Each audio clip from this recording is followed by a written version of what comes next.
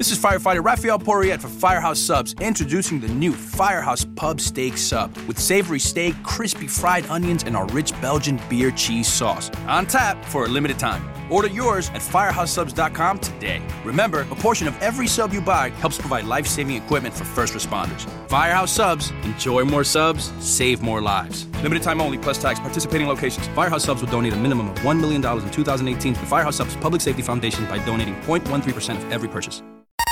You're listening to the Fantrax Podcast Network.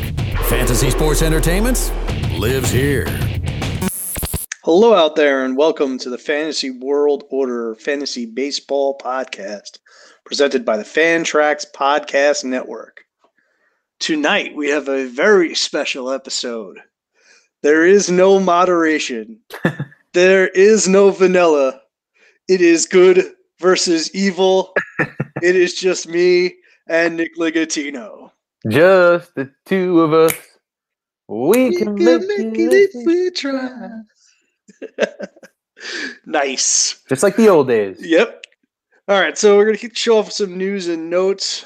And the big news. Elvis Andrus. DL, fractured elbow, out 6 to 8 weeks. This news broke late last week, so it's more like 5 to 7. Who do you target as a replacement, and are you trying to buy from the Andrus owner? And is this the reason why Joe is not on the podcast tonight? It could be. Definitely a coincidence. But no, I'm not trying to buy Elvis. Elvis Andrus. I was never really interested in the first place, to be honest. I just don't think that he holds enough juice in any category to go after. And as far as replacements, Orlando Arcia is a guy that we're going to speak about later in the show, but I have him as my first guy. Right now, he's only 41% owned, and last year he paced out for 2020. He's just off to a bad start, so buy now and hope that he breaks out soon, because the talent is there with him. I don't know if you like him as well, but he's definitely a guy that's on my radar that I'm watching. Yeah, I think he's kind of vanilla, but we'll get to him later. Okay. I think Eduardo Escobar is serviceable. He has a pretty low percentage ownership. And last but not least, Jose Peraza. He won't hurt you in any particular category. He'll give you the batting average. He gets on base. He'll give you some steals. Nothing amazing. Doesn't really have pop, but I think the guys you want to target are Escobar and Arcia. Yeah, broken record on me. Marcus Semien, 39%. Yes, shocker. Should score runs, provide you with the power. Tim Beckham's off to a tough start, but tough. Well, yeah, it's bad. Tough, but that's why he's available. Yeah, and I mean, he's in a good ballpark. That lineup is rough, but it's not as bad as it's been. So they should be able to turn it around. I like Escobar as well. He's on my list. The Twins are actually playing games, so I mean, you actually get to get his stats as opposed to constant zero from being postponed. And Aledmys Diaz, 9%. He's got 4 bombs and a steal. Troy Tulowitzki's in the junkyard. And, maybe we were on the wrong Cardinal turned Blue Jay. Maybe it was Aledmys Diaz we should have been talking about instead of Randall Grichuk. Why do I feel like I hear the name Aledmys Diaz at least 3 times a week? Well, this is the second time I'm bringing him up. All right.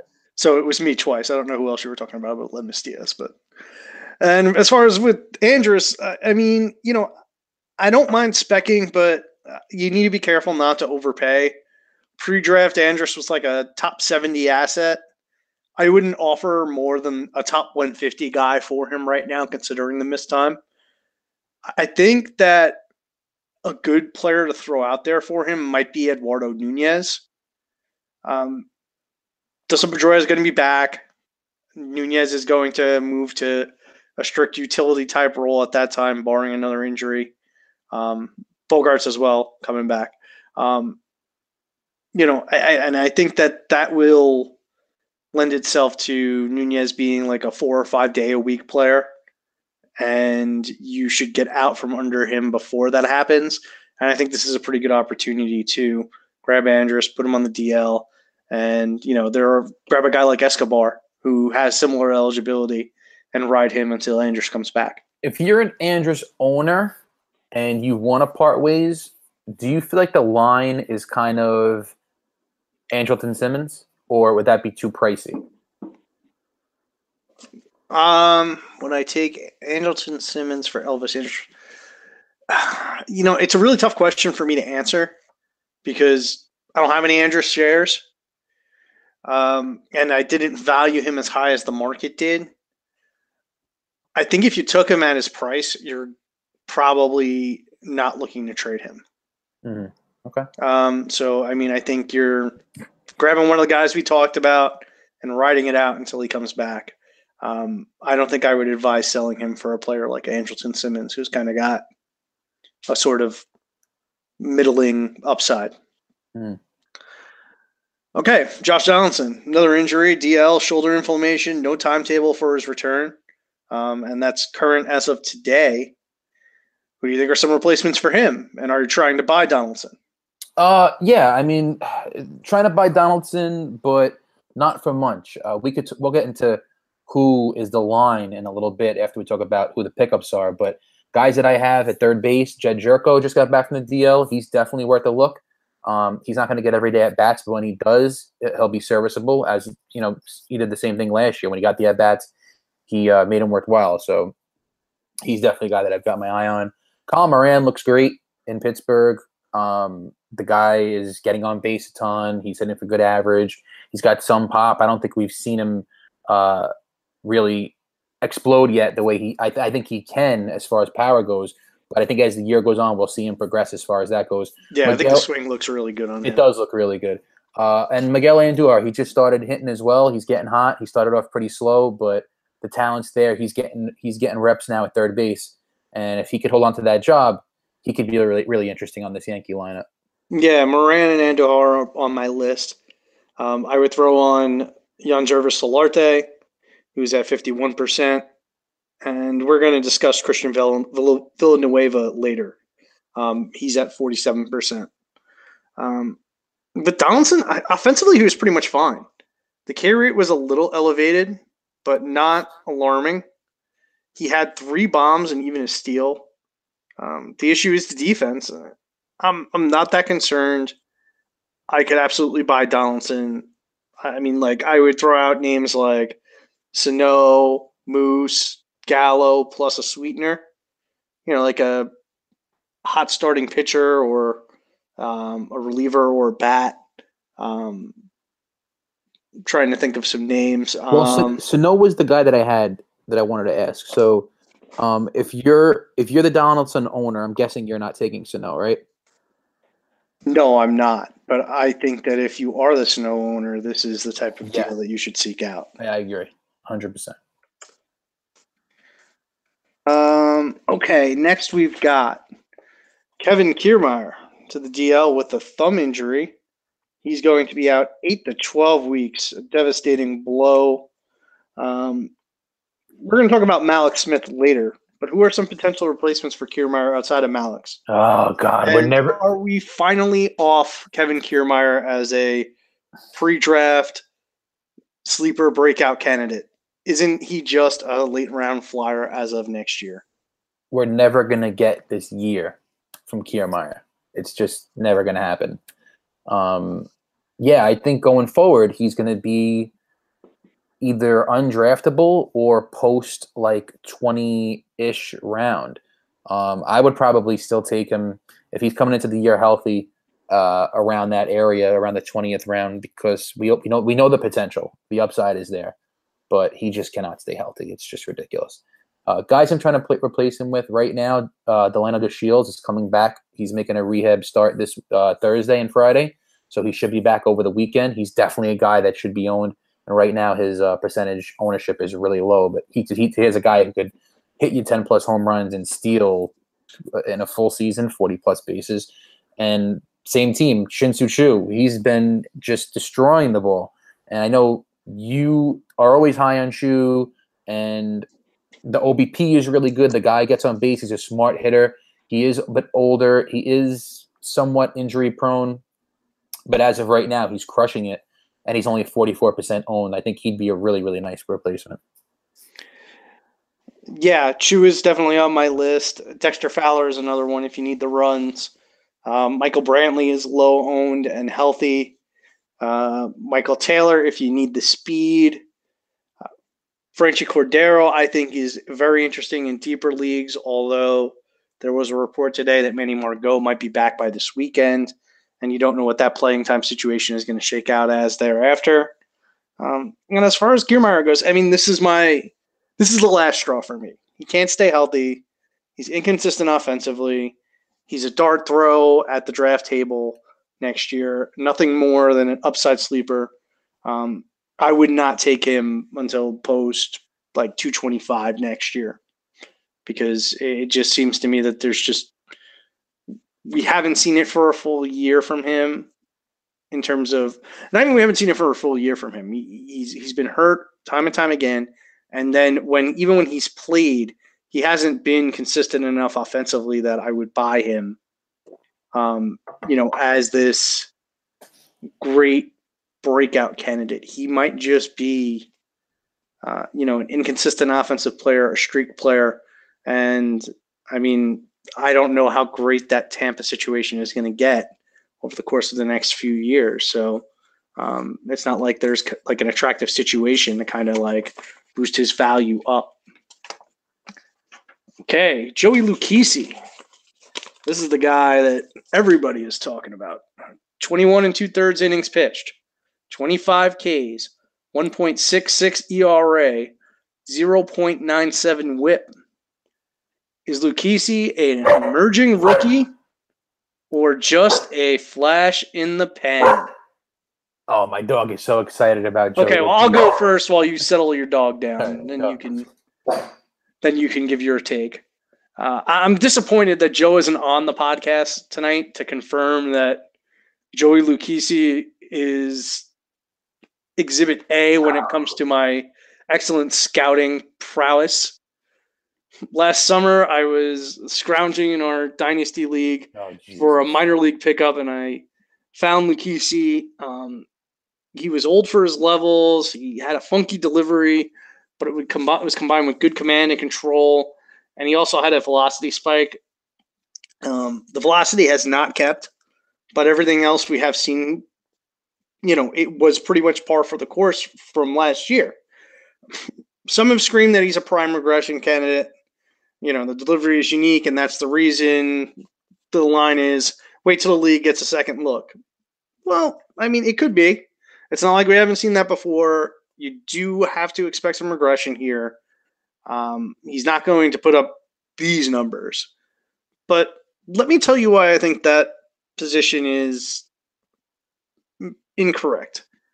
It is not just about the swings and misses with Lucchesi. And he's getting plenty of them. And I do expect that those will start to dry up. He's not going to be a pitcher with a 10K per 9 type upside. He's more of an 8.5 type guy. But what he does have is a really nice contact management profile. And albeit small sample size, but he's giving up just 5.3% pull percentage on his fly balls. Everything in the air is to center or oppo. And if that keeps up, he's going to be able to suppress the homers. So, I mean, if you can find somebody going nuts, trade him. But I think he could be a useful asset. I think he could be like a 3.75 ERA type with, like I said, about 8.5 K per 9, which is going to be useful.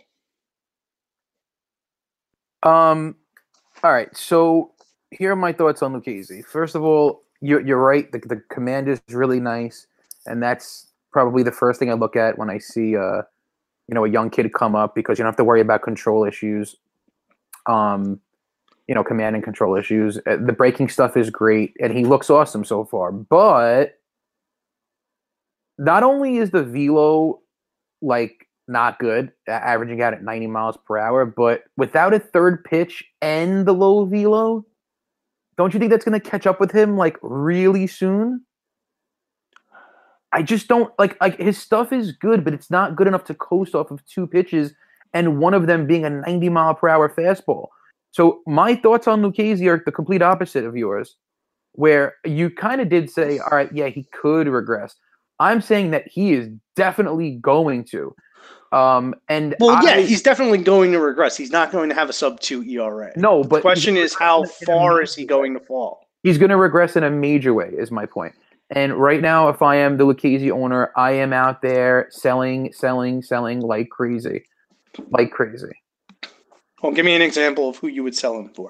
And this is the thing. So there are some people who are really hot on Lucchesi right now, and some people who are like, all right, we need to see more. And value-wise, the guy that I'm thinking of right now is Alex Wood. I think that you could put together something. If you have Lucchesi, you could put together something where you package Lucchesi and a reliever, Lucchesi, or someone who's maybe a decent offensive player on your team. But as far as 1-for-1 trade, I would trade Lucchesi for Corbin right now from the Lucchesi owner. All right, let's go a little lower because I don't think anybody that owns Corbin is trading him for Lucchesi. Let me see if I can come up with some names here. Okay. Like Hendricks is off to a bad start. Would you do it for Roark? No, but we're getting there. Would you do it for Chase Anderson? No, definitely not. Would you do it for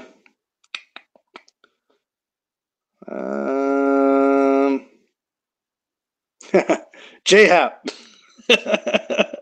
I would do it for J-Hap. I would do it for John Gray. Miles Mikolas. That's a good name right now to throw out. I would do it. Lucchesi looks like one of the more younger, really promising players in baseball. So I feel like the value more. But personally, in a vacuum, I'd rather have Mikolas. I think I've got like the perfect name. This is probably the guy you should try and get. I have two names: Danny Duffy and Michael Fulmer.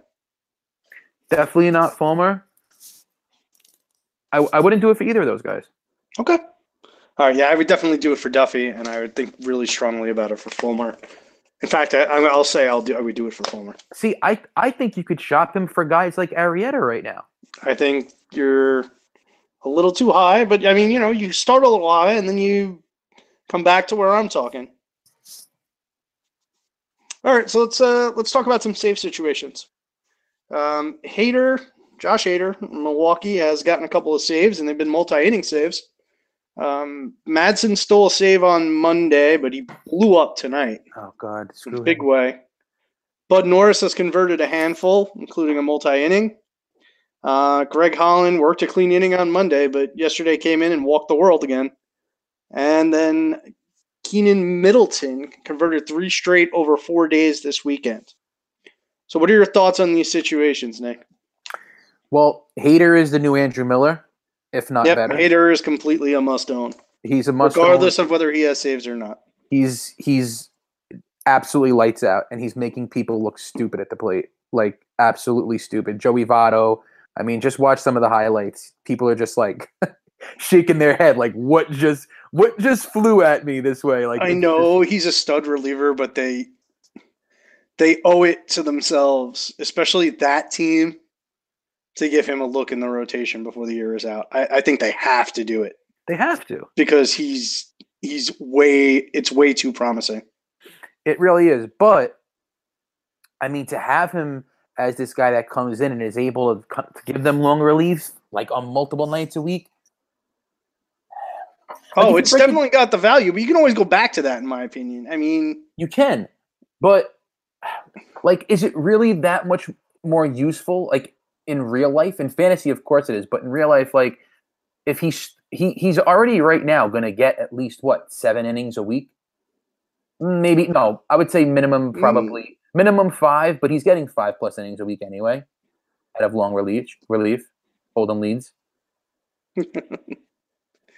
Yeah, I mean, you're right, he is, but it's just the upside as a the upside as a starting pitcher, I think, is too great for them not to give it a longer look at some point this season. But I mean, we're splitting hairs here. Hader's going to have value. Like, he's going to have value. It's just a matter of whether or not he's going to be, that Andrew Miller elite inning source, or he's going to be,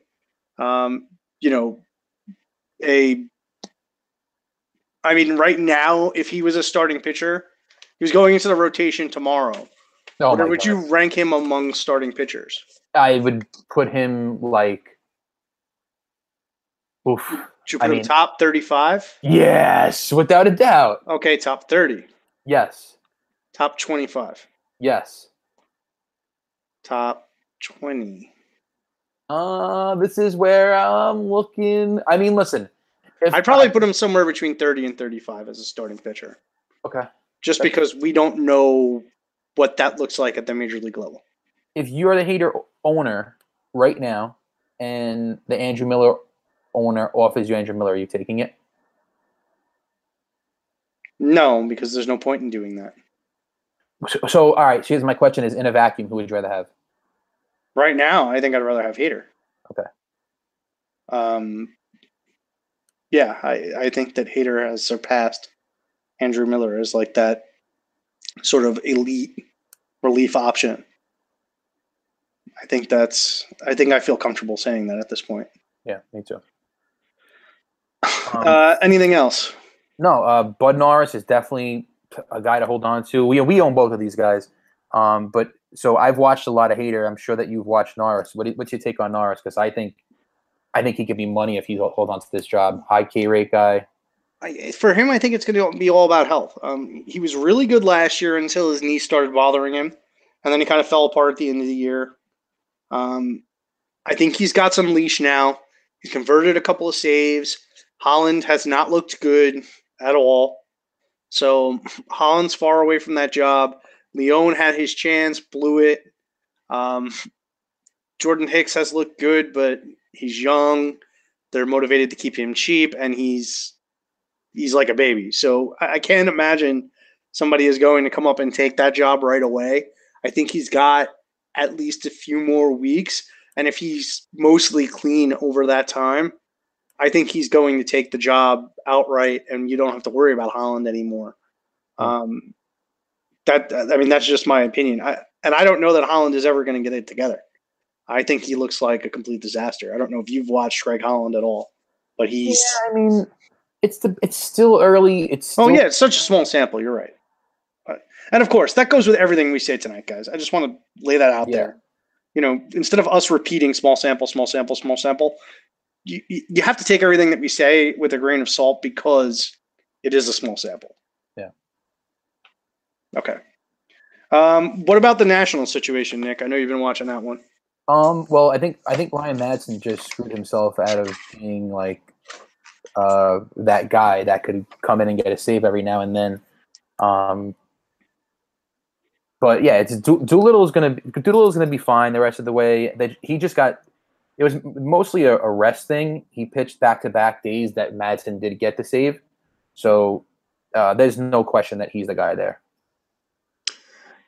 Yeah, I think Doolittle's definitely the guy. I don't know that Madsen has completely screwed himself. I mean, it's one bad outing. He's a guy that has a track record. He's saved a couple of games already this year. I don't know that one blow-up is going to take him from being the Doolittle handcuff. I still expect him to get quite a few save opportunities. One of the higher totals for a guy that's not the guy. The blow-up stinks, but it is what it is. Doolittle's obviously the guy until he gets hurt. And I've watched a lot of Keenan Middleton. He's gotten the job done. He's got some leash now. He's not outstanding. He's a quality reliever, but I think he's a ride the street guy. I think that job is going to go back and forth quite a few times, to be honest. So I would ride the streak, and then once he's out, cut him loose. All right, and last but not least, actually we have two more items. Jose Bautista signed with the Braves. It's going to play third base, and he's heading to extended spring training. What do you think of this? Just when I thought I was at.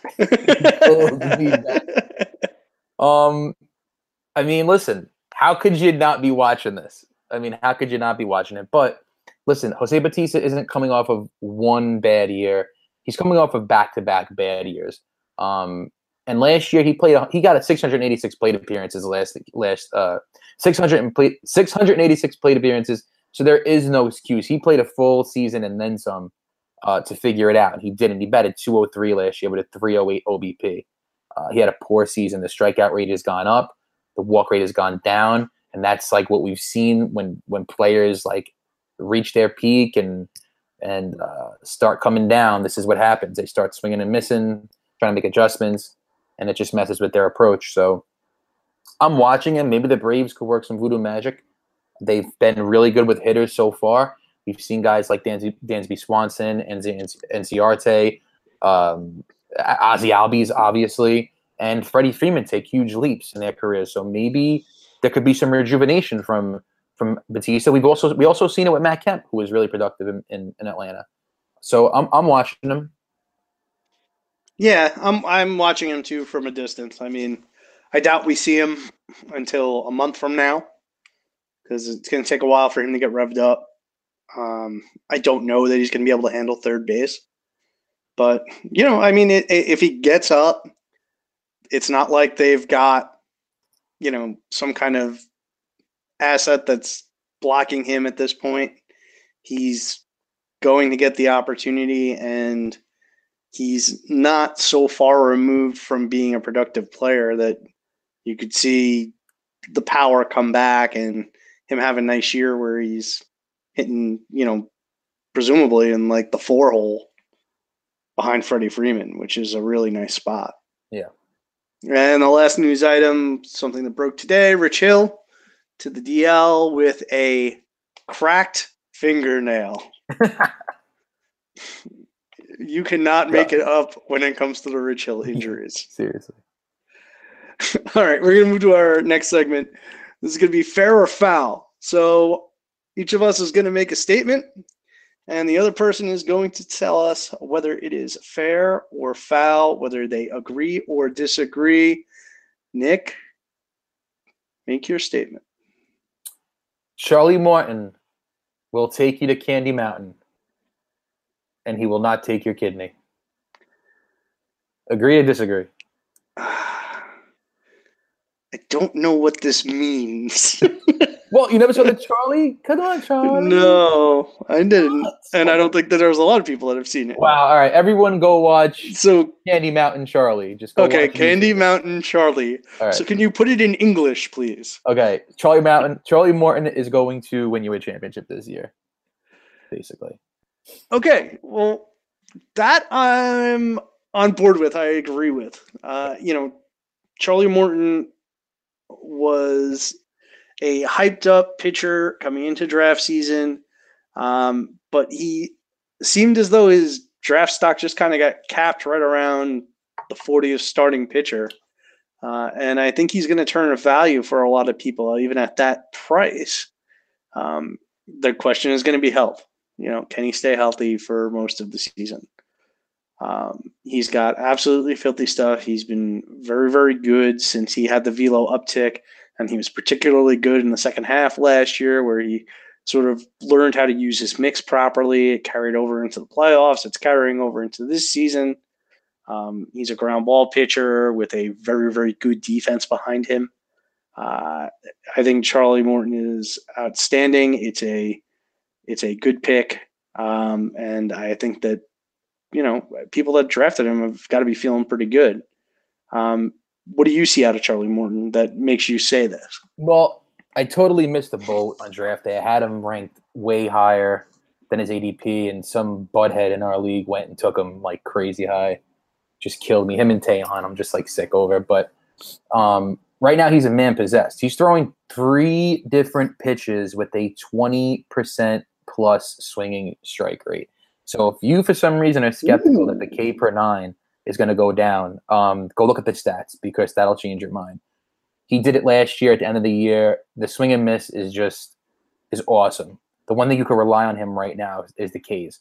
Will the ERA go up? Sure, it will. But I just think this is the year where he turns it all in and is going to just be absolutely unstoppable. Because when you pair that swinging strike rate with his ground ball rate, the ERA is just not going to be over 3.5.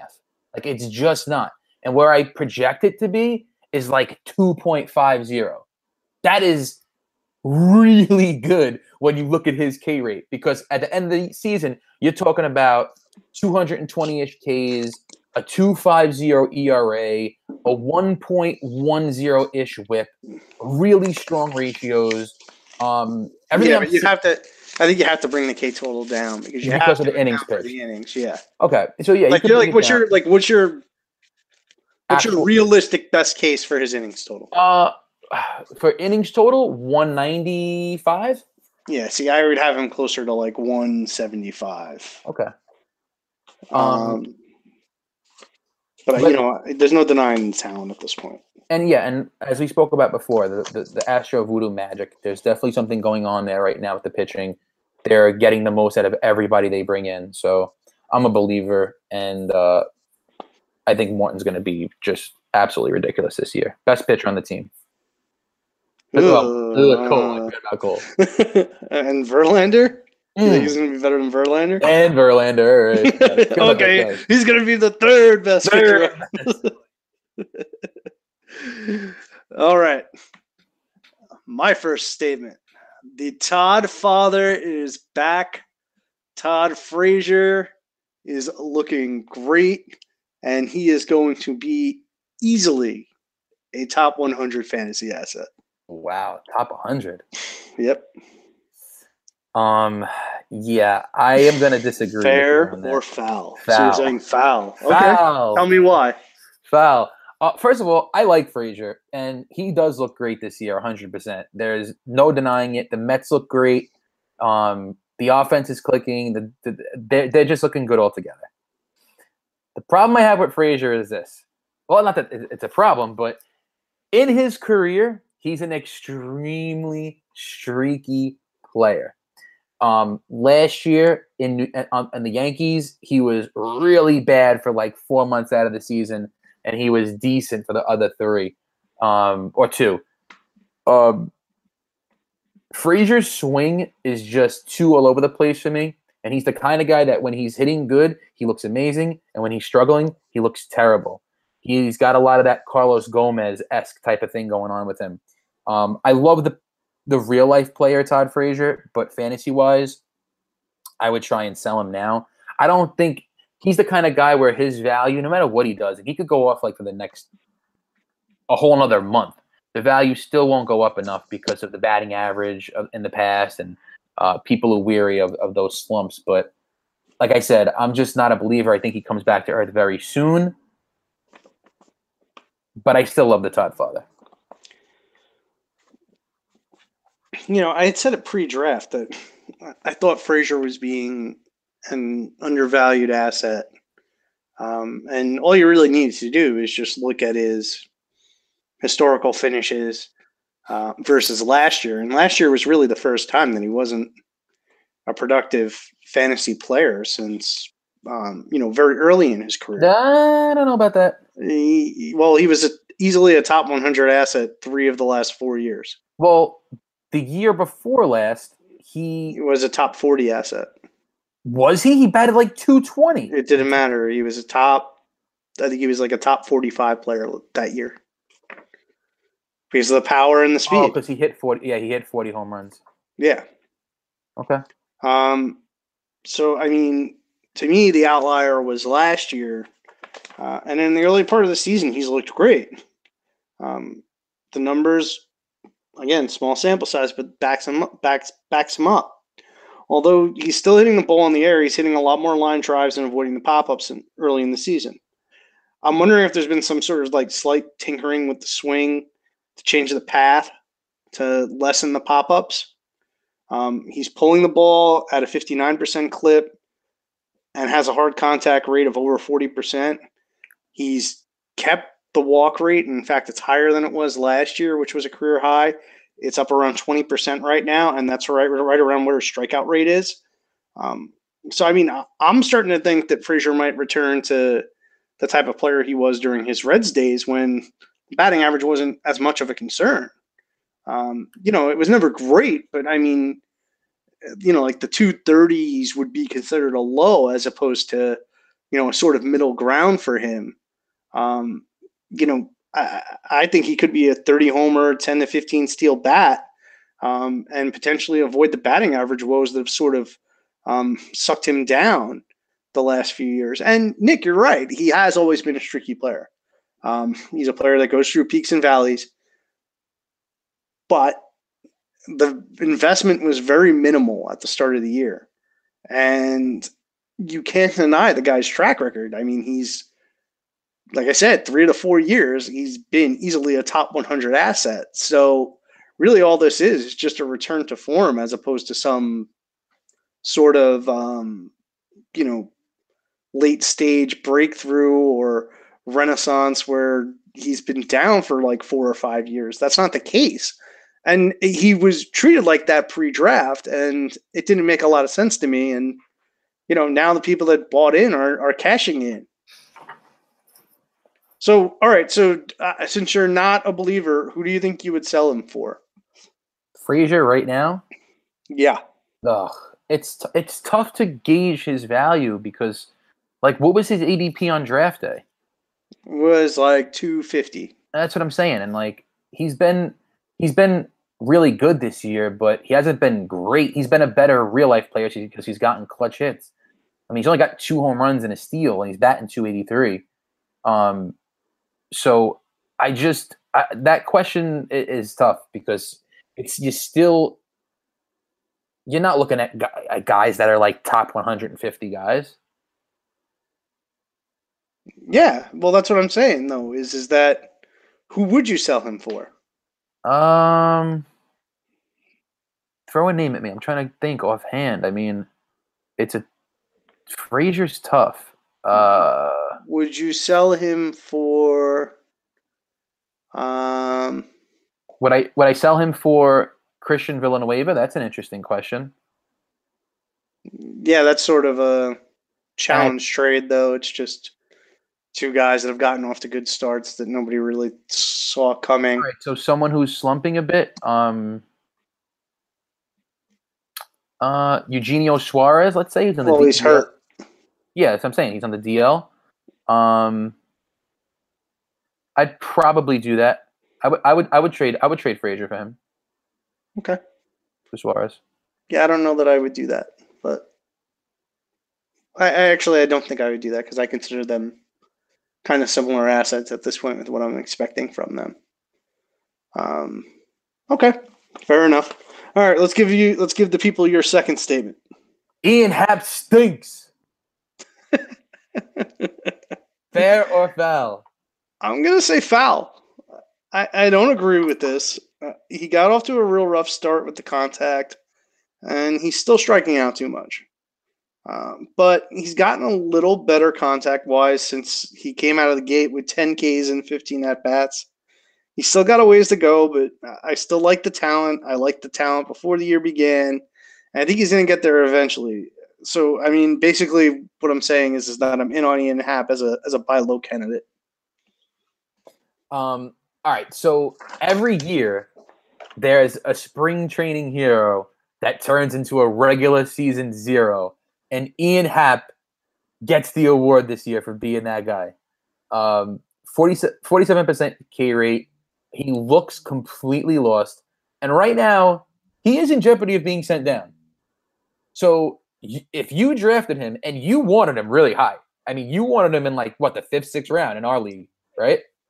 Well, with 48 players off the board, yeah. Okay, so but still, that's high because you're talking about taking him over a lot of really good players out there. And in a lot of leagues, he went very high. We did some mocks, and we were in in our podcast league. He went very high, and those players you're stuck with him. I don't know what kind of value he has as far as trades go. You're not getting anything for Happ right now. People are looking you're not. Yeah, people are looking at that K rate and are just like, no, stay away. So the bottom line is this. My opinion on Hap this year, which is what's important, is that I don't think he turns out to do anything this year. I think he does go down to AAA soon. The Cubs are a contending team. And to have a guy like this who is getting on base, his OBP right now is 264. He's got a 204 batting average with a 364 BABIP. All signs point to this just getting worse. And having watched him multiple times, I just don't feel confident that he is going to somehow bounce back and turn in a productive season. So, unfortunately, you are asked out if you took Ian Happ high. Would you try to acquire him for, if you were the Joe Panic owner, would you trade Joe Panic for Ian Happ? Oh, yes. Okay.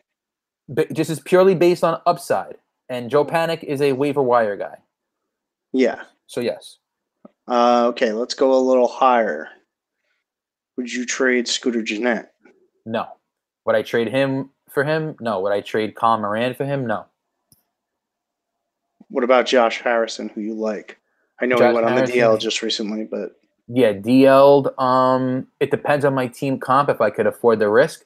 In a vacuum, I like Harrison the rest of the way, without a doubt. I could like the rest of the way guarantee you that Harrison's going to have a higher rank at the end of the season because he's just really safe and he's going to score a ton of runs. Whereas if Happ does get sent down, which I think it's going to happen very soon, Baez has been really good this year, and they've got a lot of good players in that team. Someone else, and Zobrist has been like amazing. So if one of those guys steps into that leadoff spot, even when Happ does make his way back up, are they going to trust him right away to put him in that spot again and put all that pressure on him again?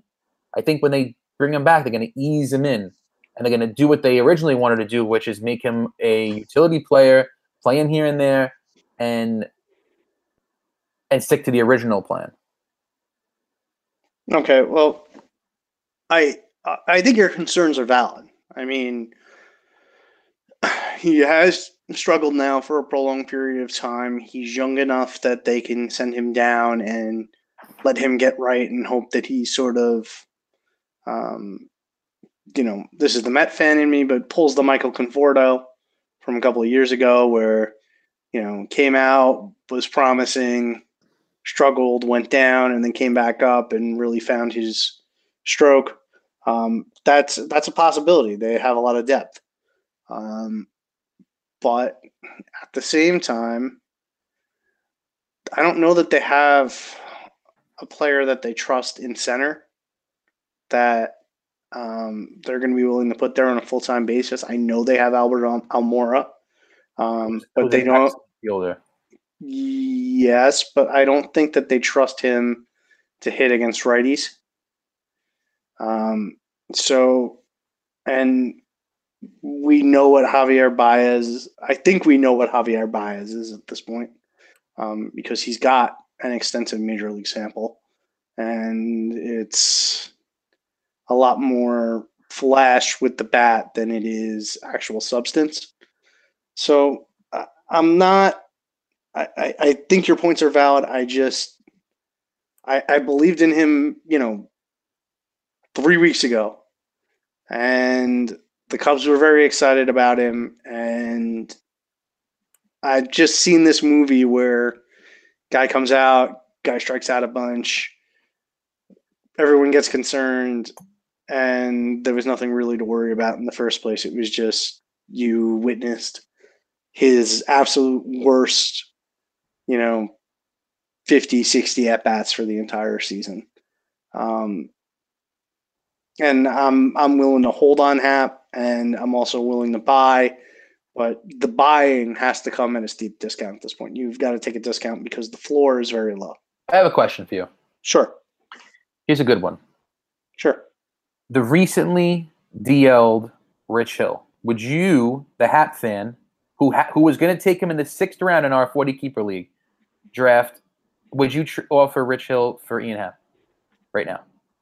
And would you make that deal?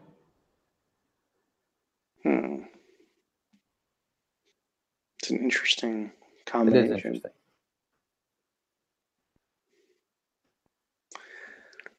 I think I would rather have Hill, but it's definitely the sort of match that I think that people would have to go for. I mean, it's sort of a challenge trade.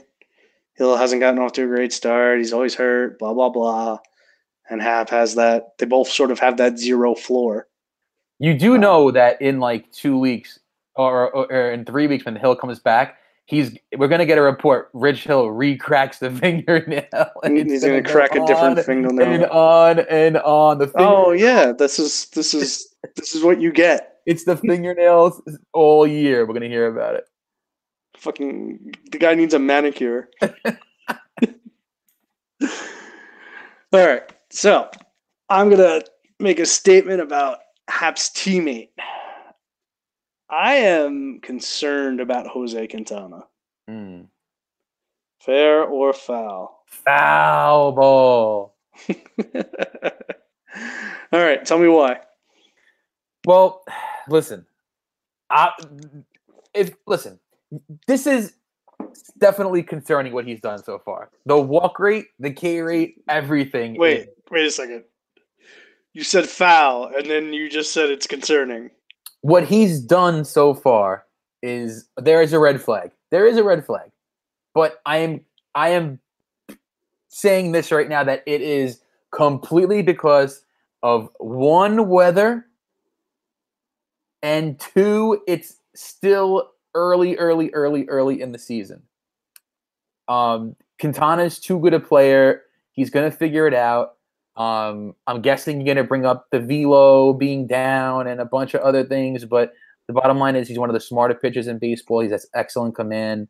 Last year, he had a 5.22 ERA in March and April. Keep that in mind. He also had a 5.91 ERA in May. But after that, he figured it out. He was money the rest of the way.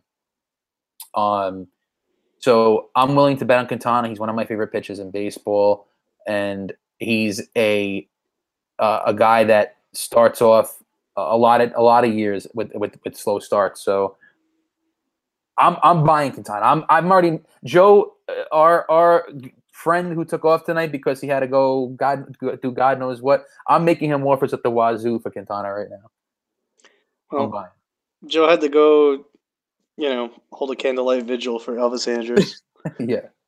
But no, I mean, I do know that start against the Braves was in extremely difficult conditions. But and you sort of poo-poo me on the velocity, but the velocity is a pretty big deal for Quintana because he's really pretty much a two-pitch guy. So you've got the fastball and you've got the curve, and if the fastball is down around 90. I mean, you're poo-pooing Joey Lucchesi for being a lefty that throws 90 and has two pitches. Quintana throws a bunch of pitches. No, he doesn't. His changeup is bad, and he doesn't throw it that much. But he was pitching in like 10 degrees weather with snow the other day. Yes, I understand that, and I get that, and I can appreciate that. But he's also got another start where he didn't really generate any swings and misses. He didn't really generate any Ks. Against Milwaukee? I think it was his first start of the year, no? All right, his first start. Okay, it was his first start of the year. So, all right, but this is the sample that we have, right? Wait. All right, so the last start was in a friggin' blizzard, right? The last start was in a blizzard. And the first start was his first start of the season.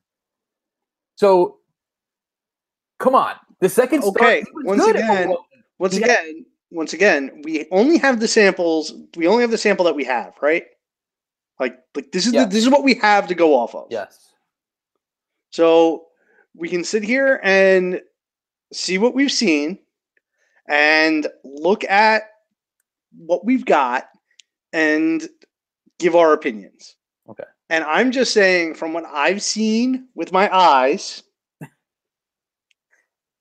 My eyes aren't great. That's why I have glasses. But what I've seen with my eyes, I do not I am concerned about Jose Quintana. I worry about the velocity. I worry about the command, and I'm worried about the control at this point. And I think he might be hiding an injury because when the command is bad and the control is bad, and those historically have been very good, and the velocity is down, that tells me that something is wrong. Now, you're right. It could be extraneous stuff. It could be he pitched in a blizzard. It could be it's April. And yeah, there is as I said, that caveat applies for this entire show, people. But it doesn't mean that we can't look and draw opinions and use what we have. And from what I've seen, I am concerned about Jose Quintana. Okay, so obviously you're a lot more concerned than I am because I'm buying. Are you selling it for the Quintana owner? Because you're saying foul right now. So stick by it and tell me what. I'm not saying foul. I'm saying I'm concerned, and you said foul. No, this is fair or foul. So yes, you're supposed to tell me if my statement was fair or foul. Okay. Well, you tell me what your statement was. Was it fair or foul? I think it's fair. I think it's fair to be concerned about Jose Quintana right now. All right. So you're not. If you're the Quintana owner, you're not selling. It depends. It depends on what I'm getting. Like, for instance, okay, fine. I'll tell you right now, I would sell him for – I would have to think strongly about selling him for Lance McCullers. Oh, what? And Lance McCullers was going well behind him. All right. That's not a good name to bring up. How about John Gray? What do you mean that's not a good name to bring up? No, because McCullers' K per nine is like the best in the league right now. He's up there. Well, he's also got an ERA over 7. Yeah, but that's going to come down. Okay. So, wait, John Gray? No. Alex Wood, who's off to a very good start? No, because Alex Wood has the same velocity problems. Okay. Actually, this is worse. Okay.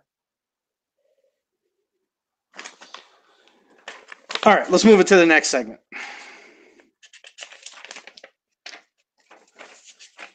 Give me. Okay, Princessa, did you find your notes? Yeah, I had to turn the page. My bad.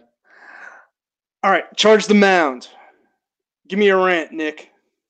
All right, I'm gonna start with Dansby, the Mansby Swansonite. I was way off. All right, Dansby Swanson is the real deal. He looks awesome. And in case you didn't know this, he made a swing adjustment, people, and we love swing changes on this podcast. So before I go any further, Pat, are you on board or off board with Dansby Swanson? Dansby Swanson. Okay. I'm sort of lukewarm, to be honest. Okay. I think he's very similar to what he was last year. I think last year he was a little unlucky. I think thus far this year he's had the batted ball gods on his side. Okay. Well, yeah, the BABIP is definitely high, 100%. But the OBP is really nice at 373. And he made some swing adjustments, like I said, in the offseason with his foot and with his upper body, and they seem to be paying dividends. He actually did it for the second half of last season. But yeah, I'm a huge fan of Dansby's. I think he's just an all-around, just great baseball player. And at the plate, he's got a really nice balanced swing that I think could turn into power one day. He doesn't strike out that much. He walks and he makes good contact. His career OBP in the minors was 355. And his first year up in the majors in 2016, 145 plate appearances. He had a 361 OBP that year, but a 302 average. And 145 is not that small a sample size. Last year, obviously, was a little bit of a struggle. A 232 average. He was up and down the entire season, but he did have 2 months where he hit 300 plus. I really like the player, and he's working his way up the lineup right now. Unfortunately, it's going to be really hard to get into the top 3 with Enciarte, Albies, and Freeman. They're all playing really good right now. But if Batista, which we're going to put him aside for now, I just think that Dansby's going to somehow work his way to either be the cleanup hitter or the 5. And when he gets there, he could produce a really nice amount of RBIs, and he could still score some runs. Right now, he already has 10 RBIs in 67 plate appearances, which isn't too bad which has been the 7-8 hitter most games. Yeah. I'm a big fan of his, and I think we get a very similar situation to Scooter Gennett, where we have a really smart, good contact hitter who could spray the ball all over the field, turn into a guy who could hit like close to 25 home runs. Not this season, close to 25 home runs, steal some bases, and hit for good average. I just think Dansby looks great this year, and I'm totally on board with him. Yeah. Like I said, I mean, he's a guy that was definitely was probably looking at some of the luck shifting in his direction from last year. The line drive percentage was pretty good. It's a little higher this year. His hard, medium, soft mix is virtually the same. The walk rate's down. The K rate's flat. As you mentioned, the difference is the BABIP at this point.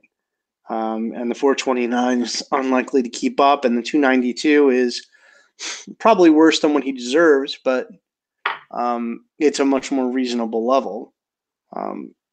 I think he's definitely a better offensive prospect than what he showed last year, and I own shares in the Deep Dynasty, but I view him more as a sort of Josh Harrison, DJ LeMahieu light. Not a bad thing. No, it's not. It's not. It's just he's not reached that level yet. So you're talking about a middling ceiling on a player that hasn't reached those levels yet. So I think he's a tough buy. But let me tell you about Ian Kinsler. Kinsler returned from injury and in his first plate appearance hit a bomb. He hasn't swung and missed yet. He's hitting the ball hard. He's a leadoff hitter for a team with one of the better 2-3-4 combinations in the league, a.k.a. they have Mike Trout. I highlight him because he was underrated during the pre-draft process. We spoke about it continuously. And I think there's a chance here that maybe the owner that had him, because he opened the season on the DL, has found a second baseman they like. Maybe they were the owner that spent up on Scott Kingery, who's going to have every positional eligibility known to man by the third week of, well, I was going to say of April, but it is the third week of April, the fourth week of April. Or his teammate Cesar Hernandez, who's off to a nice start. Or maybe they're head over heels about Joe Panik. Take a look. Maybe you can get Kinsler. And I would be aggressive about him because I think he's going to score a whole mess of runs. I think he looks fantastic at the plate. He looks dialed in. I think that the move to Anaheim has rejuvenated him. And I think that you can still probably get him at a value compared to where he is now. And, he was a value where he was going in drafts. So never mind that. Yeah, we were definitely on him without a doubt. Spring training as probably besides, I hate to admit it, Miguel Cabrera, one of the best values in baseball. Miggy's done. But I disagree, but that's okay. Oh, he has back issues already, Pat. Back issues. Hit a bomb today, no? Did he? I think he did. For sure. I don't know, but listen, I'm seeing. He took the gas man deep, man. Everybody takes the gas man deep. Yeah, he didn't get the gas man. But anyway, yeah. So Kinsler, I'm totally on board with it. He's just been awesome, and every single year he produces. 2017, although it was probably his worst year batting average wise at 236, he had a 244 BABIP, and he did play through injuries last season as well. So I definitely believe that he could turn into something which was more 2016, which is he'll be like mid-20s pop, 10 plus steals, good average. And if he does that on this team, forget about it. He's going to be money in the bank. So yeah, and you're right. The guy that had him might have went and took Kingery or some other second baseman, and you could go out and make a nice, easy trade for Kinsler right now. And I would definitely do that, especially if you're in need of runs, because he's going to provide that category in a big way. Yeah, and that's why it's important. And I made this point, I think, on our first show of after the start of the season, is that it's just important to kind of keep your eyes on everybody else's roster. You don't have to watch it as religiously as you watch your own, but it's important to see where people have excess, because when people have excess, I feel like it's always easier to make a trade for somebody that has extra pieces, So, I mean, if they've got two really good second basemen, you can probably get Kinsler for a lesser value. You can definitely get Kinsler for a lesser value than somebody that absolutely needs Kinsler. And that goes for any player. I agree. All right, so let's move it to the waiver wire segment. Nick, give me two infielders, one that is 50%, one that's owned less than 50%, and one that is owned less than 25% in 12-team standard mixed leagues. All right, so I'm going to start off with Orlando Arcia, who is right now just 42% owned. You didn't seem too crazy about Arcia. I'd like to hear why. I think he's a very skilled hitter who can go possibly 2020 within the very, very near future. Although playing time could be some trouble this year if certain guys play a little bit better, like VR. But I think right now the job is his for the most part. He could produce really well on a really good offense. I like him a lot. I'd like to hear why, but I'm going to talk over you. Go ahead. Listen, I feel like the market was a little more excited than I was about Arcia. He struggled out of the gate this year. He's heavy on the ground balls, heavy on the soft contact. Small sample, so you can't worry too much about it. He is a capable bat and can be had for pretty much nothing in a standard mixer. I'm just not sure I see a lot special here. I think he's kind of, his upside is like, for this year anyway, is kind of like what Andrelton Simmons did last year, which was good, but like not spectacular. And I'm not sure he's a lock for that sort of usable level of production. So I think there's a decent floor here as well. There's VR has come out and hit pretty well to start the year. That's a very crowded lineup in general when they're all healthy. I don't know how he gets up to the top of that lineup. So I just don't think the run production is going to be there either. All right, my next guy, Eduardo Escobar. I brought him up before as well, and you didn't seem too enthused about him as well. Or am I mistaken? No, you're mistaken. I had said that, he was a guy that maybe if you were going to buy Andrus and stick him on your DL, maybe you could pick him up. I think he's kind of he's got a lot of eligibility. He's sort of got that Johnny Peralta profile, he'll pace to like 20 homers. He'll kick in, single-digit level steals. He'll hit about 260. Well, one is, I think in a vacuum, I'd probably take Arcia over Escobar, but Escobar is 20% more available. So Escobar is more likely to be available. And I don't know. I'm looking at one player, and I think Arcia is like a 260, 15-15 guy. And I think Escobar is a 260, 20 homer, 5 steal guy. Like true talent, full-time playing time. Okay. So, it really comes down to what you need and what you're trying to replace. But Escobar also has the 3 positions. He's got second, third, and short. So, at least in 10 games played formats. So you can kind of move him around a little bit more, or see you have to stick in short or MI. Yeah, I think they're roughly. I don't even want to say I like Arcia better. I would say they're probably about equivalent. I think it's like a need thing. Hmm. So, what do you like about Escobar? I mean, you're the person that brought him up. Well, I think that there is room for him to make his way at some point to the top of the lineup. His OBP has been poor so far this year, but if you look at the years past, he was pretty decent in smaller samples that he played with the Twins in the past. But it's been pretty bad this year and last. If he could up that at all, he could definitely make his way to the top of the lineup. And the K rate is definitely inflated right now at 28%. That should come down to around 20, which is where it's sat pretty much his entire major and minor league career.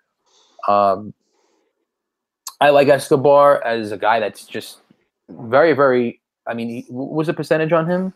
It was 23. Yeah, 23%. I think that should be higher, especially from this position. A guy that could hit at this position 20 home runs from shortstop is valuable, and he could possibly get you 5+ steals. So that's also an added bonus. And the batting average won't kill you. He'll probably be around 255 area.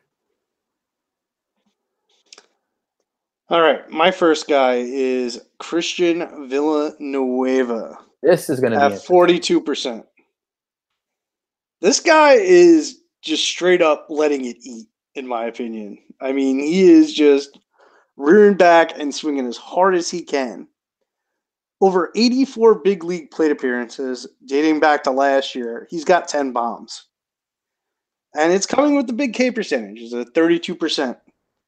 And yes, he's had some BABIP luck. The BABIP's at 409. And that's despite a fly ball heavy profile. He's got 50% fly balls. But at this point, you need to ride the streak. This guy needs to be owned. He's obliterating the baseball to his pull side. You know, last week we spoke about Matt Davidson. I'm more confident that Matt Davidson is for real than Christian Villanueva. But Villanueva's hitting the ball with authority. He's hot. I would ride this out and see as far as he can take me. I think that he's interesting enough that, yeah, maybe he could be something as well. He is swinging more than Davidson. I think Davidson's lineup is a little bit better than Villanueva's, but he's interesting. He's definitely interesting, and I think he needs to be owned in more than 42% of leagues at this point. I think he's shown enough that you need to at least pick him up and see where it takes you. He is literally Carlos Quentin. He is Carlos Quentin, the second coming of the great Carlos Quentin. Are we sure that Carlos Quentin didn't just change his name? You know what? It's possible because they look exactly alike. They play the same. Oh man! Don't let him anywhere near Zach Greinke. Yeah, seriously. But oh my God, remember that? Wow, that was good memory. Yeah. As far as Villanueva goes, so here's the thing. He's an interesting player. 2017 AAA. He had a 369 OBP in AAA. That's 454 plate appearances. And he struck out just 18.3% of the time, and he walked 10% of the time. So there is some smart hitter in there somewhere. And if we could see that guy come out and pair himself with this power hitter that we've seen recently, we could have a special player. But he's kind of all over the place. You just don't know what to make of him because this is not in his repertoire. 2018 Christian Villanueva, compare it to 2017 AAA, compare it even to 2015 in Cubs AAA. It's just not the same player that was coming up. Right now he's got a 421 OBP. He looks awesome. Pat, I told you about the Padres. This team is good, damn it. And when Myers comes back now, you've got Pirela and Villanueva and Myers and Hosmer. And I'm missing someone. There's one guy I'm missing. Austin Hedges. And Austin Hedges and his sub 100 batting average. I know. I think he had home run tonight, though. But yeah, he's interesting. He's definitely a guy that 100% should be owned because he's crushed. And he's not just hitting home runs. He is hitting them far, far, and out of the stadium. So he's really interesting. I would definitely keep my eye on him right now if he's on your waiver wire. Okay, my second guy is a Nick favorite from the pre-draft process, Logan Morrison at 22%. People are bailing pretty quickly on this guy, and I can understand it. Last year looks like an outlier, but if you need the power, I still think he's a nice stash because I think it's going to come around. The big issue with this profile currently is that he's popping up quite a bit, which is why the BABIP is close to sub-zero. He's never had serious pop-up problems in the past, and he's kept the fly balls from last year. I think he's just missing a bit, and I think a power surge is around the corner. So I wouldn't mind grabbing him and stashing him on my bench, and once you see the power start to come, starting to play him a little more often. Yeah, I agree. And it's not like he's striking out a ton. He's still walking. He's still getting on base. I mean, the OBP is 209, but he's walking 11.6%. Yeah, but his average is like 0.06. I know. It's really bad. It's really bad. But I totally agree with you. He hit 38 home runs last year, and he batted 246. So I'm on it with you. And when he does start hitting again, he's going to be in the meat of that lineup. And that lineup's not that bad at the moment. No, it's really not. And, I mean, it's not like that division is well known for its pitching either. I mean, he's going to see a lot of bad pitching. Yeah. All right. Give me your outfield tandem. Oh, my outfield tandem. Jose Pirela, who, oh my God. I'll get into him in a second. 48%, and Randall Grichuk, 5%. Let's start with Pirela. I'm not going to say anything. Pat, I was the Pirela guy. Tell me what you think so far. I mean, you've got to be impressed with the bat-the-ball skills. The guy looks like a very, very good hitter. He's got a very good feel for hitting. You can tell that. I wish that he was a little more patient at the dish. He is a little bit of a free swinger. But I can absolutely buy him as what we discussed, which is, like a 275, 280 hitter with like 20-10 capabilities. Mm-hmm. And right now he's hitting at the top of that lineup. The one thing that does concern me is that, Cordero is up now and he's flashed a little bit, and Margot is coming back, and they've seemed reluctant to put Pirela at second base. And I haven't looked at his defensive metrics, but I would imagine it's probably because he's not very good at second base defensively. So I'm just a little worried about where that leaves Pirela when Margot gets him back. Now, I mean, Renfroe could be the odd man out, or they could just send Cordero back down. Cordero's only hitting 215 now. But, he's shown some power and he's shown some speed, and he's given that offense a little bit of oomph since Margot has been out. So, I mean, playing time concerns aside, yeah, he's looked really good. I mean, we both got on board with you, Joe and I, when we discussed him. But yeah, you were definitely the guy that was driving the boat, and I think that, he's looked pretty good, and your analysis on him was pretty spot on. Pirela, I'm not going to speak much about him. You pretty much summed it all up, but one thing you could expect from him, I think the OBP is going to go up. Right now it's only at 322. It's because he's only walking 3.4% of the time. He's a little bit more of a patient hitter than that. Expect that walk rate to go up to like in the 8-ish area. I think the OBP will be up around like 340 in no time. Also, the power will come. Right now he has 0 home runs and 87 plate appearances. That's going to come, as well as steals. He's going to get a lot of at bats batting leadoff on that team. Right now he has 12 runs scored as well. That's not too shabby. Randall Grichuk. Let's talk about Randall Grichuk, who I really wish Joe was here right now because that was his boy going into the year. He had him ranked so high, people. You have no idea.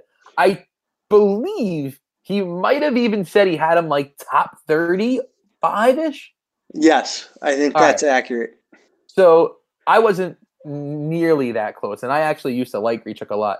I was the middleman, but I was very aggressive too.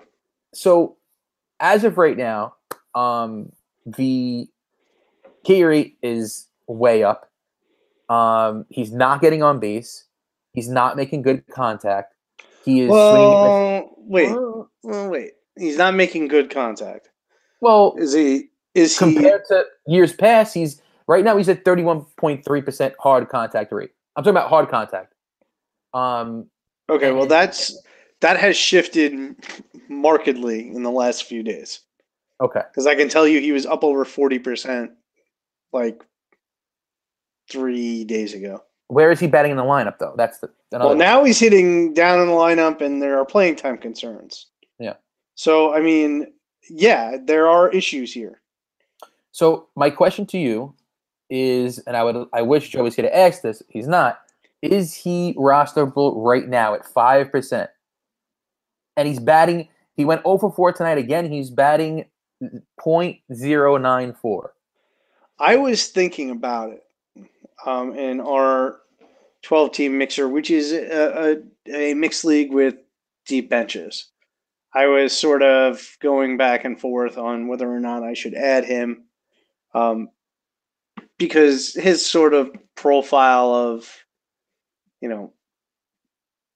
that sort of like power speed combo is like that, like 30-10 sort of potential is what I could use.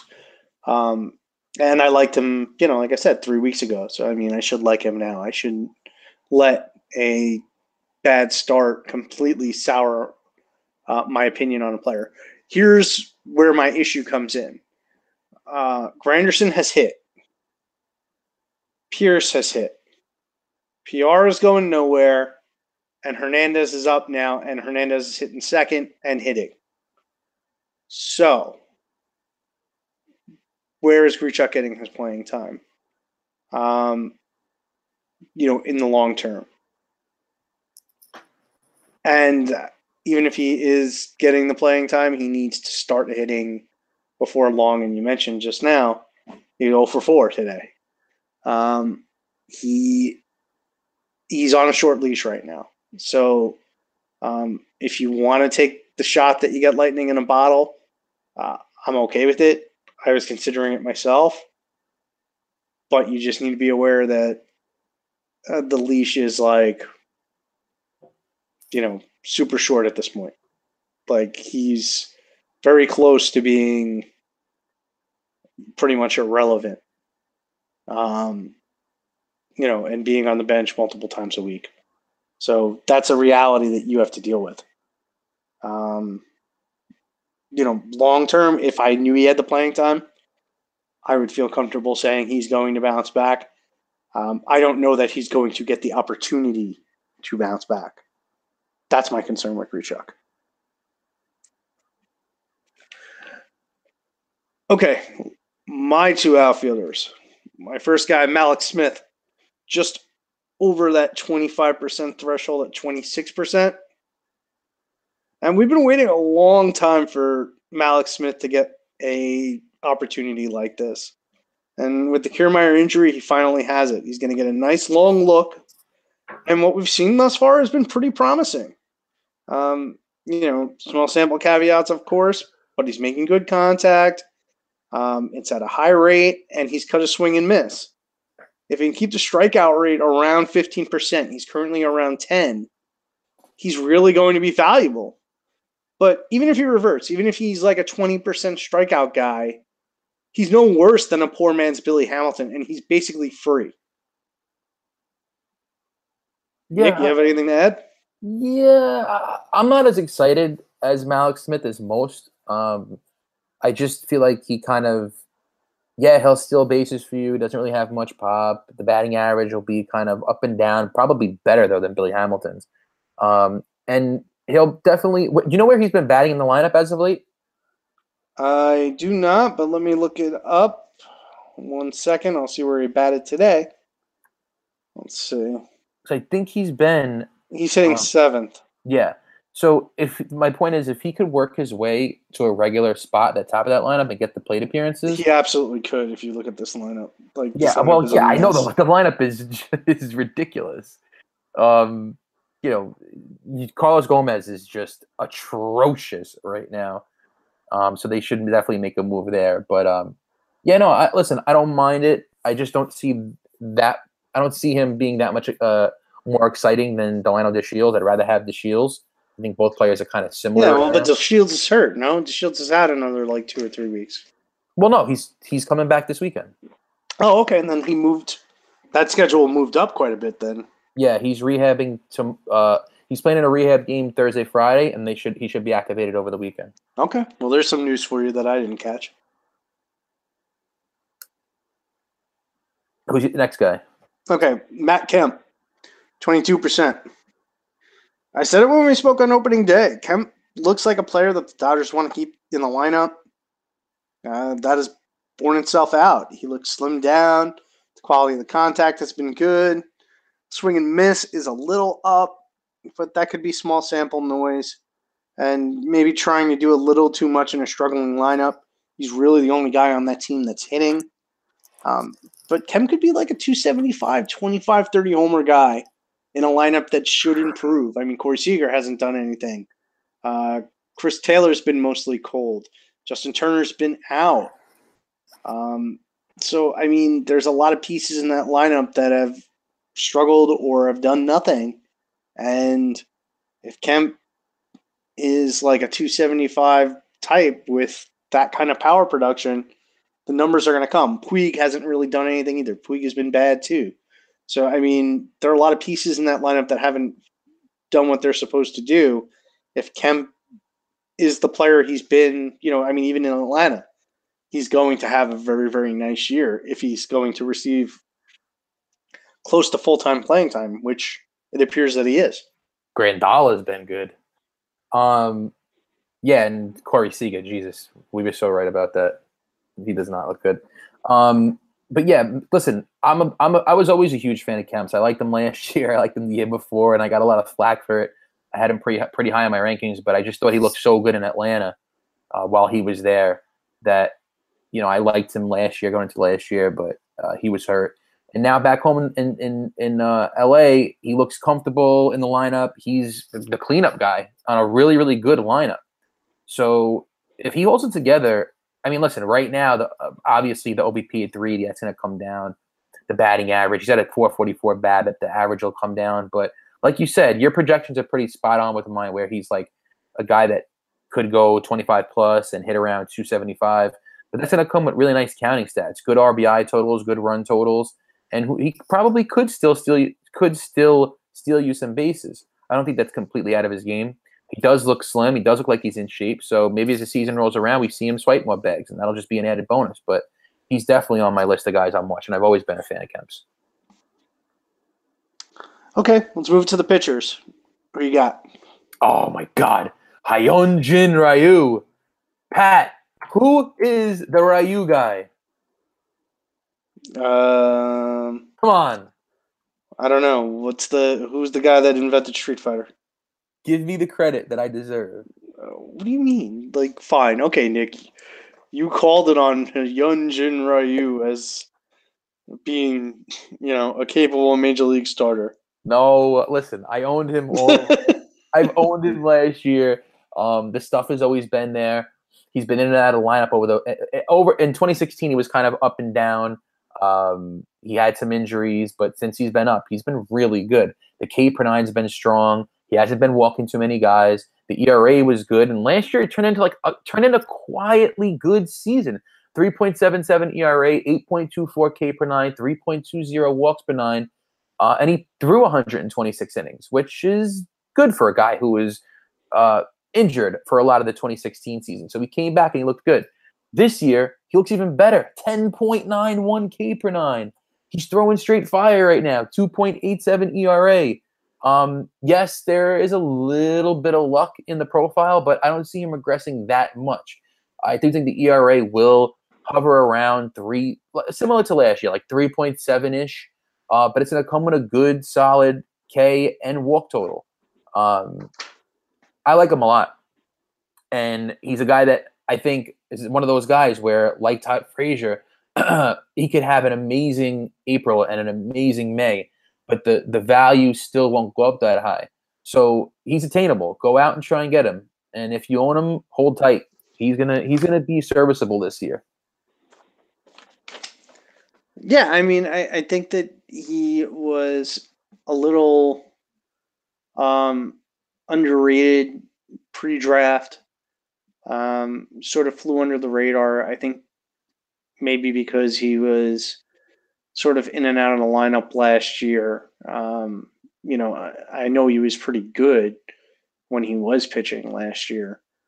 But, I mean, I think last year was the first time that he had pitched a substantial amount in about 2 years. He's always been pretty productive, when he's pitched at the major league level. And I don't really see a reason to expect him not to be, a capable back-end potential fantasy arm that you probably got for zero cost. I do agree with you, though, that, he's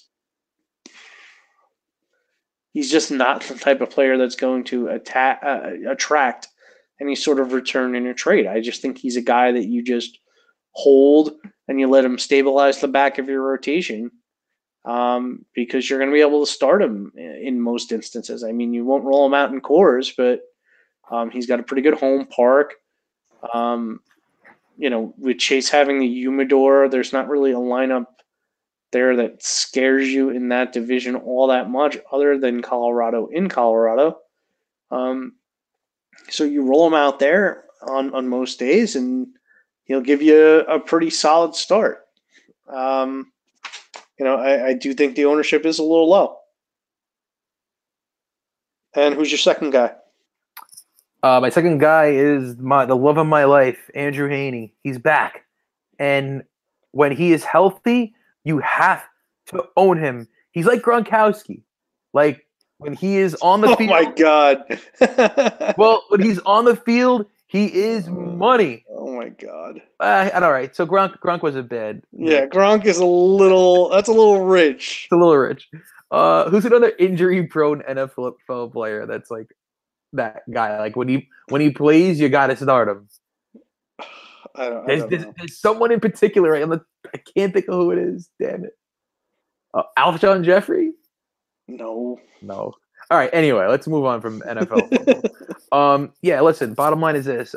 Haney's K per nine upside is north of 11 per nine, which puts him in a class of its own.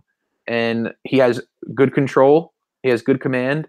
And it's going to come with really good ratios, really good K to walk ratios. The only thing you have to worry about is the long ball. If it's really a team comp ownership type of thing too. If you could spare the ERA, but you need the Ks, he's definitely a guy you want to go after. But I think honestly, regardless in any format, while he's healthy, you want to own him. The last start he pitched, he looked great. He gave up a couple of runs, but the Ks and walks were strong. I own him in every league I'm in. I'm only in one. And he's gonna be awesome. I just love him as long as he's healthy. Stuff is filthy. Yeah, I don't agree with the K upside. What? Do you think he can K 11 per 9? Yeah, he's done it. Like, over the course of a full season. Well, I mean,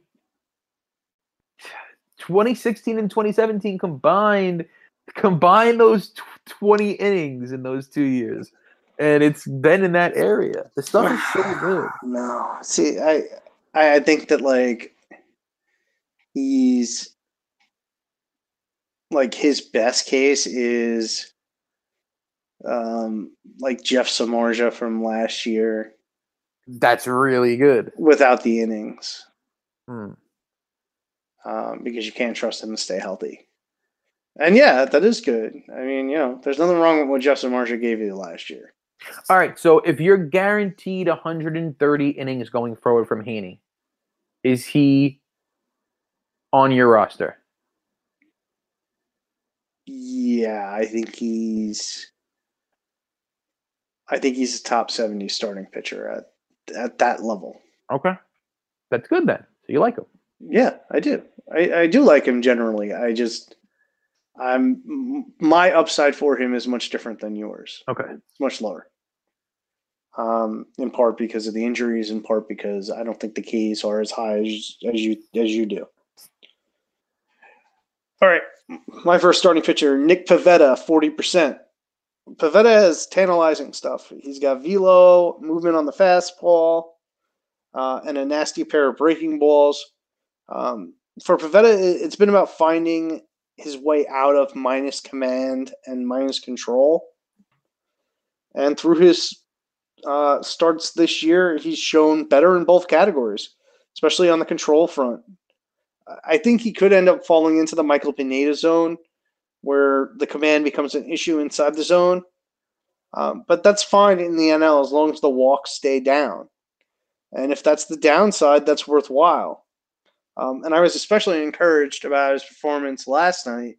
Yeah. Because he didn't have his best stuff. And a lot of times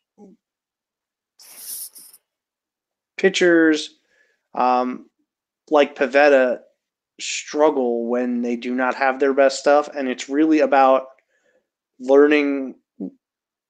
Taking that next step is as much about your dominating starts as it is about avoiding the blowups. And I felt like last night he really managed to bulldog his way through a start where he didn't have his best stuff and avoided a blowup. And I think that's a major sign that he's really learning how to pitch at the major league level.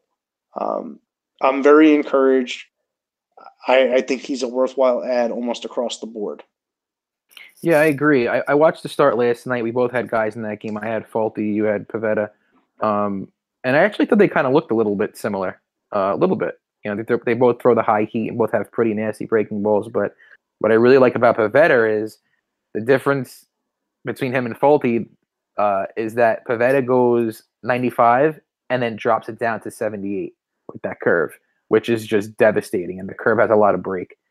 So he's going to keep hitters guessing. He also has a nice pitch mix.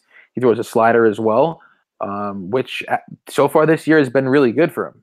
He's a 143 batting average against.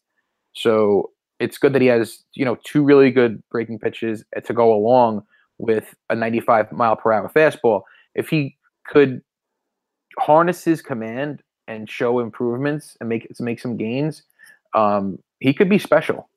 I kind of feel the same way about Faulty as well.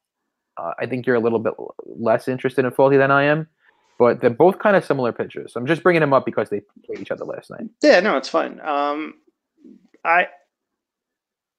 I like Pivetta better.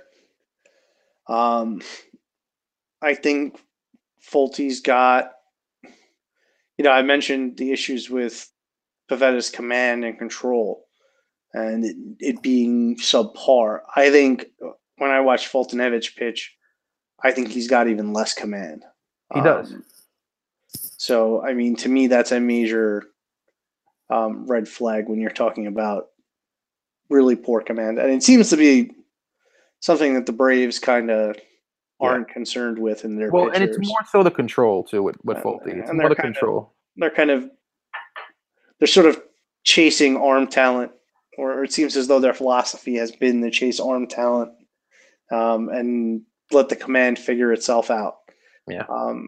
And I just think Pivetta's a little further along in that, and I like his secondary stuff better. Okay. So, but I do think Foltynewicz is a worthwhile add as well. Okay, and my second pitcher is Tyson Ross, readily available, only owned in 5% of leagues. The ground ball rates come back. The control has looked okay, and the swings and misses have started to rebound. Ross is looking like a pitcher that's finding his way through the thoracic outlet syndrome aftermath. He had it, and he was incredibly poor last year in his return. I almost feel like he should be owned closer to about 35% in standard mixers. Wow. If he can keep throwing the slider with this effectiveness, he'll be around 8 Ks per 9. That plus a ground ball rate of 50+%, plus being in Petco Park in the NL. I think he's going to end up being a mixed league asset. I really do. You have loved Tyson Ross since forever. I do. You've always been a Ross guy. I do have a history of really liking Tyson Ross, and just the Ross family. I also happen to have an affinity for Joe Ross as well. Yeah, I don't know why. Yeah, but as far as Tyson Ross goes, I can't buy into it yet. To me, he's just not. He's not in the circle of trust. I got to give him a couple of more weeks because he's the type of guy I feel like if I pick him up, he's going to give up 9 runs that game. Then it's all downhill from there. He hasn't really pitched since 2015, like on a regular basis. So we got to give him a couple of more innings to see how he goes. The Theresic thing is just, it's like the worst injury. It's worse than Tommy John by far. Like, it's not even close.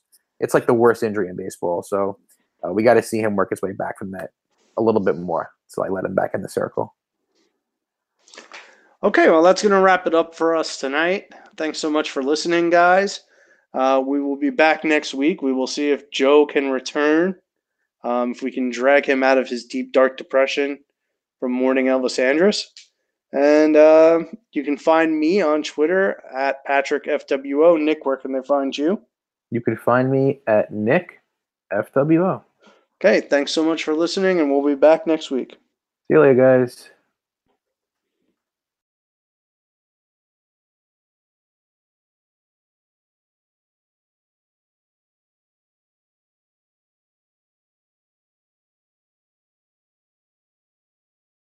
This is firefighter Rafael Porriette for Firehouse Subs, introducing the new Firehouse Pub Steak Sub with savory steak, crispy fried onions, and our rich Belgian beer cheese sauce. On tap for a limited time. Order yours at firehousesubs.com today. Remember, a portion of every sub you buy helps provide life-saving equipment for first responders. Firehouse Subs. Enjoy more subs, save more lives. Limited time only, plus tax. Participating locations. Firehouse Subs will donate a minimum of $1 million in 2018 to the Firehouse Subs Public Safety Foundation by donating 0.13% of every purchase.